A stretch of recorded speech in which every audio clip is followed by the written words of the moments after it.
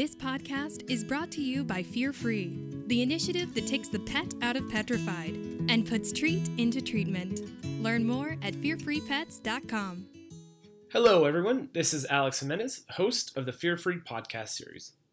Today, we will be talking with two renowned veterinary anesthesiologists, Dr. Ralph Harvey and Dr. Tammy Grubb. We will be discussing how pre-anesthesia practices and procedures play a role in creating a fear-free veterinary visit, and how new research suggests that, in many cases, we should be taking a different approach than what was once the norm. Generally, it has been a long-held practice that when it comes to feeding versus fasting before going under, fasting was the hands-down way to go. But that's changing. Welcome, and thank you both so much for joining us today. Yeah, thanks for having us. Thank you, Alex. Great opportunity. So I wanted to start out with a little background and ask you both, why has this been the belief for so long? Or, in other words, what are these perceived risk factors of feeding before anesthesia, and how does this play into fear-free? For many years, for a very long time, we've been fasting animals before anesthesia on the basis of having an empty stomach and presumably reducing the risk for vomiting and then aspiration, or regurgitation and aspiration. And that's been a consistent pattern in all areas of medicine for, as I said, a very long time, to withhold food from the night before and typically withhold water from that morning of surgery. We know that that doesn't necessarily result in an empty stomach. We have seen animals that would indeed have vomiting after pre-anesthetic medications or in the perioperative periods for some other reason, and still vomit food or even have some regurgitation and see some food appear, even in animals that presumably had been fasted. There's also some lack of compliance by owners. They may fail to understand, another family member may feed the animal may get into some food elsewhere, so there's no guarantee that that stomach is going to be empty. Indeed, we evaluated the gastric emptying time in dogs many years ago and found that it's quite variable. And even in non-stressed dogs, they may still have food present in their stomach for many hours after the procedure. So we know that fasting an animal is not necessarily achieving our desired goal of having the stomach empty, and thereby may not make any difference on the incidence of regurgitation or vomiting. We have a couple of studies that have come out in the last year, one in the American Animal Hospital Association Journal and one from the AVMA Research Journal, showing contradictory results with regard to the efficacy of early food withdrawal versus feeding closer to the period of time. But the bottom line here is really that fasting or feeding does not really provide the safeguard that we want of the airway. Good anesthetic care involves airway management with placement of an endotracheal tube. We should always assume that an animal is at some risk of regurgitation or vomiting. So our policy in the past of strict NPO is not providing the safety that we need to achieve with an endotracheal tube. And there's also convincing evidence that withholding food actually lowers the pH in the stomach, and that may have undesirable consequences for the possibility of reflux esophagitis and compounding the risk of any aspiration that may occur. So it fits in nicely with the potential of feeding even a small meal perhaps, or certainly allowing us to give small treats as we'd like to reward our animals as a part of the Fear Free initiative. I agree, Ralph. I think that airway management really is such an important part of management of the patient, and it's happened to all of us. We end up having to anesthetize a patient that had an emergency that did eat that morning. Nobody knew to hold the pet off of food because didn't know there would be an emergency, and we just managed the airway appropriately, and that should just be our goal for each patient. And I like your point about small treats, because to me that is not controversial, really. As you mentioned, the meal, big meal or not a big meal, when to fast is still a little bit unclear, but the treats, we know that small amounts of food are unlikely to cause any problem. And in fact, as we know, some of our medications that we give orally before surgery, we never even think about giving oral NSAID before surgery or anesthesia, and we don't even think about that. So by allowing us to give small treats, and you and I have talked about this before, that we really support that, but giving the small treats plays a big role in fear-free in a number of ways. For one thing, giving treats to the patient, to the pet, as it enters the carrier or the car, and travels to the vet clinic and enters the hospital, that can really decrease stress for that patient, especially if they are familiar treats and now this patient or pet is in an unfamiliar environment. That can really calm them.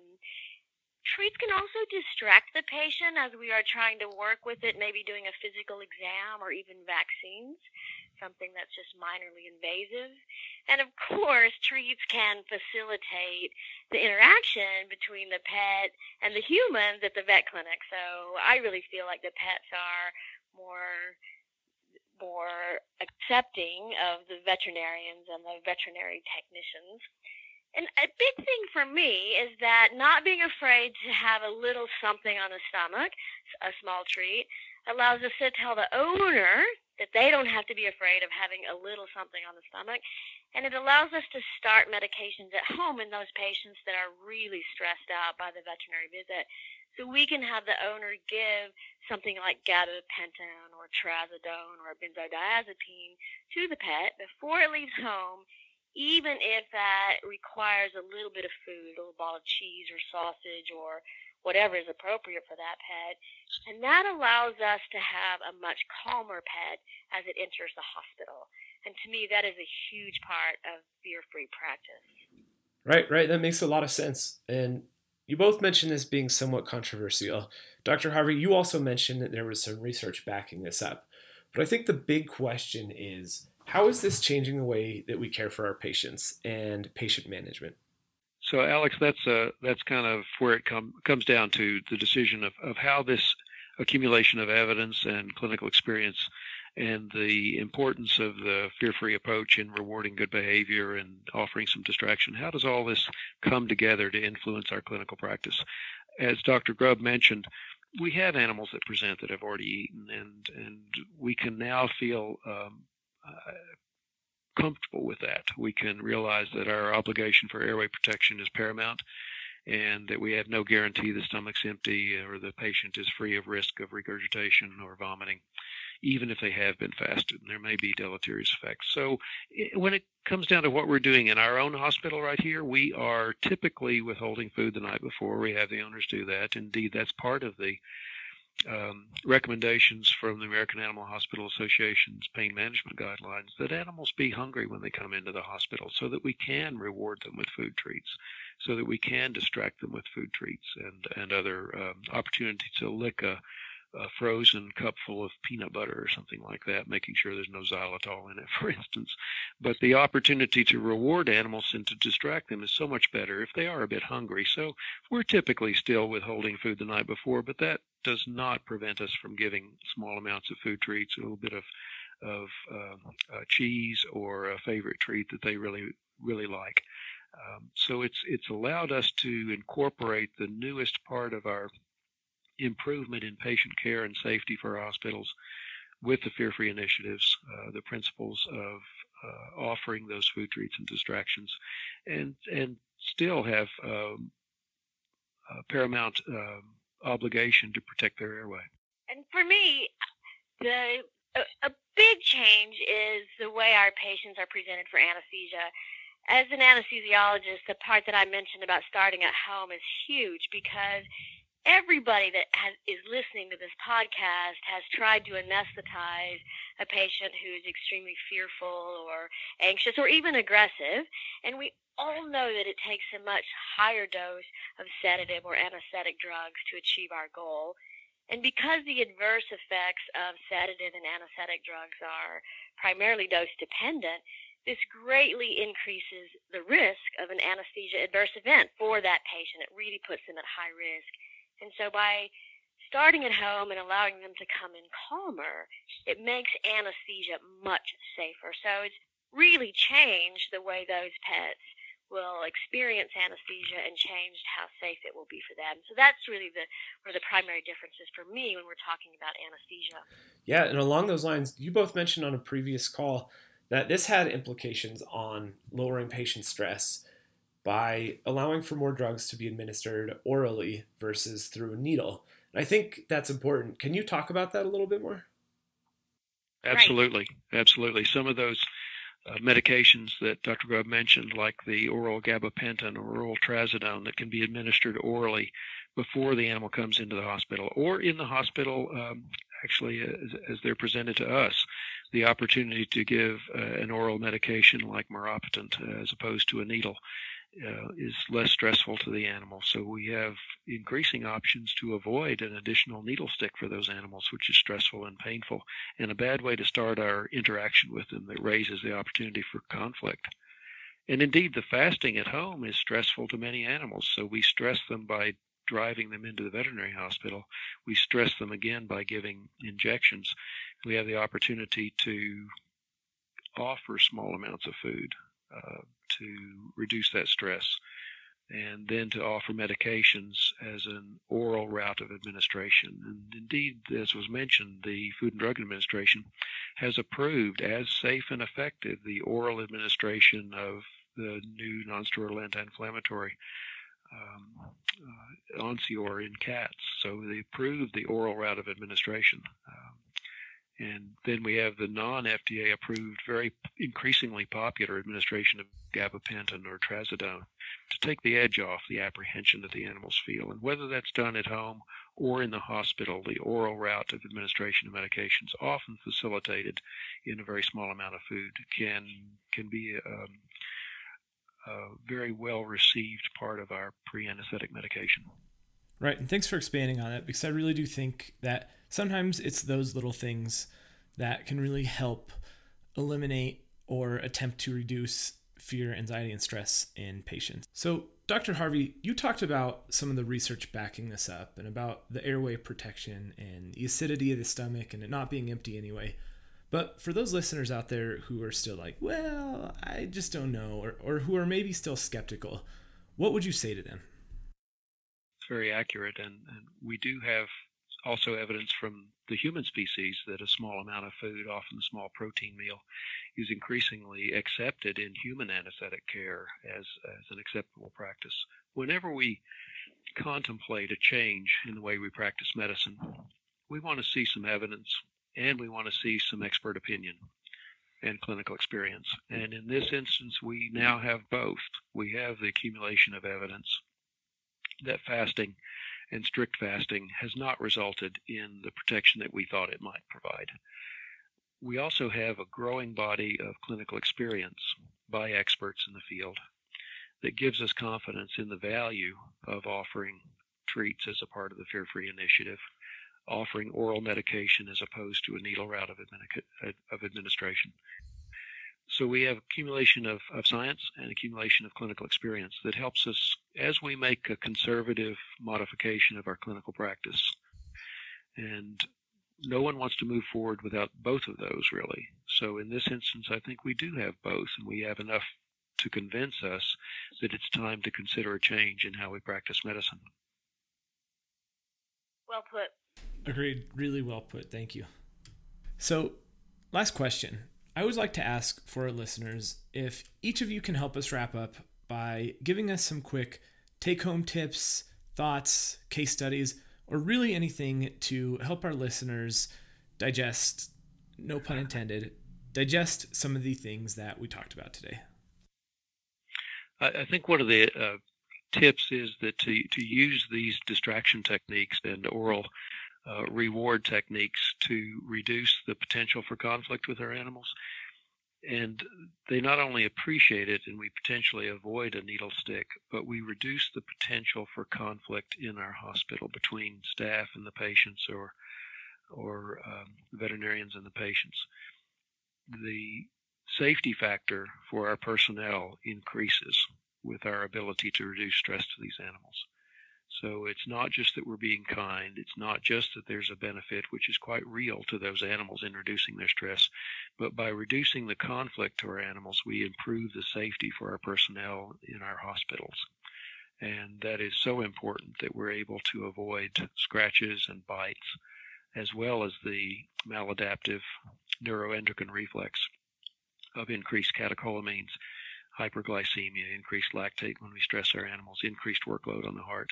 But we reduce the potential for injury to our personnel as well. That's not me on the background noise. Can y'all hear background noise, or am I just hearing it? No, that was on my end. I apologize. Bad host, Alex, bad host. I didn't post up in a very good spot for this today. Good. I just want to make sure. Like, wait, is that? I don't think that's me. You know, on the other hand, it's real life. People realize this is real life. These people are in a hospital or somewhere that's busy. There's work being done. Very true. You know, you would not believe the number of barking dogs and overhead pages I get in the background of these. That's great. Probably lends credibility. It probably does. I had to admit, the only reason I was sensitive to the background noise is because my cat the cat here just meowed in. I'm like, oh no, there was a cat. So, they'll think that was added soundtrack. Yeah, right. Oh, the kitty agreed with Dr. Harvey. Feed me. All right, now I'll answer it. If I can stop laughing. I completely agree with you, Dr. Harvey, about the safety, and I want to bring that back again to the safety of anesthesia. I hate to sound like a broken record about starting at home, but that really, the small treats at home with calming drugs at home has, as I mentioned, revolutionized anesthesia for me in these pets that need the fear-free practices. Wait, that would be all pets. In these pets that are in these pets that are stressed or fearful or, again, even aggressive. But it has also revolutionized our interaction with the clients, with those that have those pets. And by using the calming drugs at home with a little bit of treat, we've actually been able to coax clients back into our hospital that were so afraid of bringing their pet into any veterinary clinic by showing them how different the visit is now that we're utilizing fear-free practices. So my tip for the listeners is not only is it great for anesthesia, the client, the human-animal bond, the client-veterinary bond is really enhanced by this as well. So educating the clients, letting them know what we're trying to do, even sending them fear-free material so that they understand it, and then showing them how good, how calm their pet can be at the vet clinic has just been amazing for all of us. I could not agree more. It's absolutely good business as well as good medicine. Our clients appreciate it. They understand that we are a practice that tries to reduce fear and reduce stress to their beloved animal, and they appreciate that, and they are far more likely to come back into our hospital, tell their friends and associates and family members what we offer that distinguishes our hospital from the next. So this is not only good for medicine, but it's good for business, and as a result, it brings animals into our hospital who otherwise may not receive the indicated medical care that they might be denied because their owner is apprehensive to bring them in. You know, I think we need to get you guys out on the road speaking about fear-free.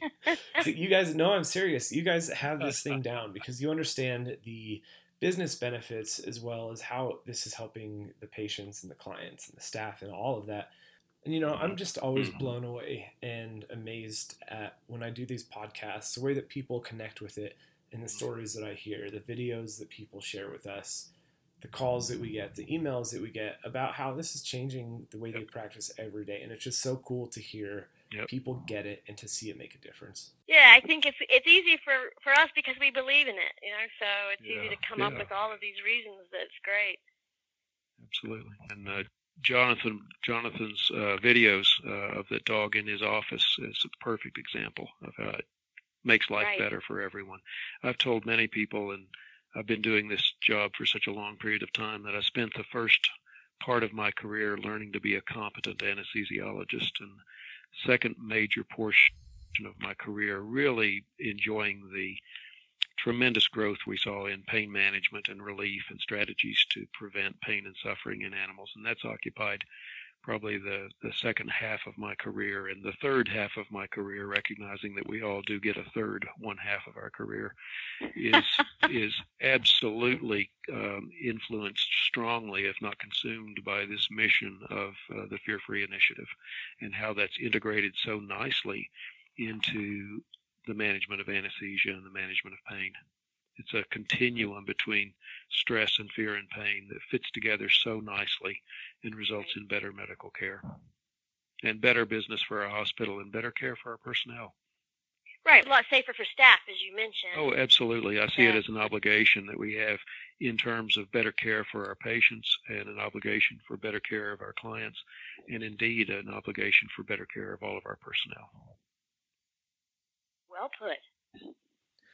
Great. Well, thank you both so much for joining us today. We really appreciate you guys coming on the show and sharing all of these insights with us that will potentially change the way that a lot of things are done in our daily practice, which is right along the lines of what Fear Free is doing. So again, thank you so much. Great. Thank you for having us. We really appreciate the opportunity to talk about Fear Free and potential changes in the way we manage our patients. So thanks for having us. We have really enjoyed participating with you on this conference call, and we do believe that this is something that we can offer as an improvement in our profession, and we're both enthusiastic about this opportunity to move forward in a safe and stepwise fashion. So thank you very much. Absolutely. And thank you so much to our listeners out there who tuned in today. Also be sure to check out the March issue of AAHA's Trends for an article that talks a lot about the same things we did here today. And as always, be sure to keep an eye on fearfreepets.com for all the exciting news and happenings we have going on here at Fear Free.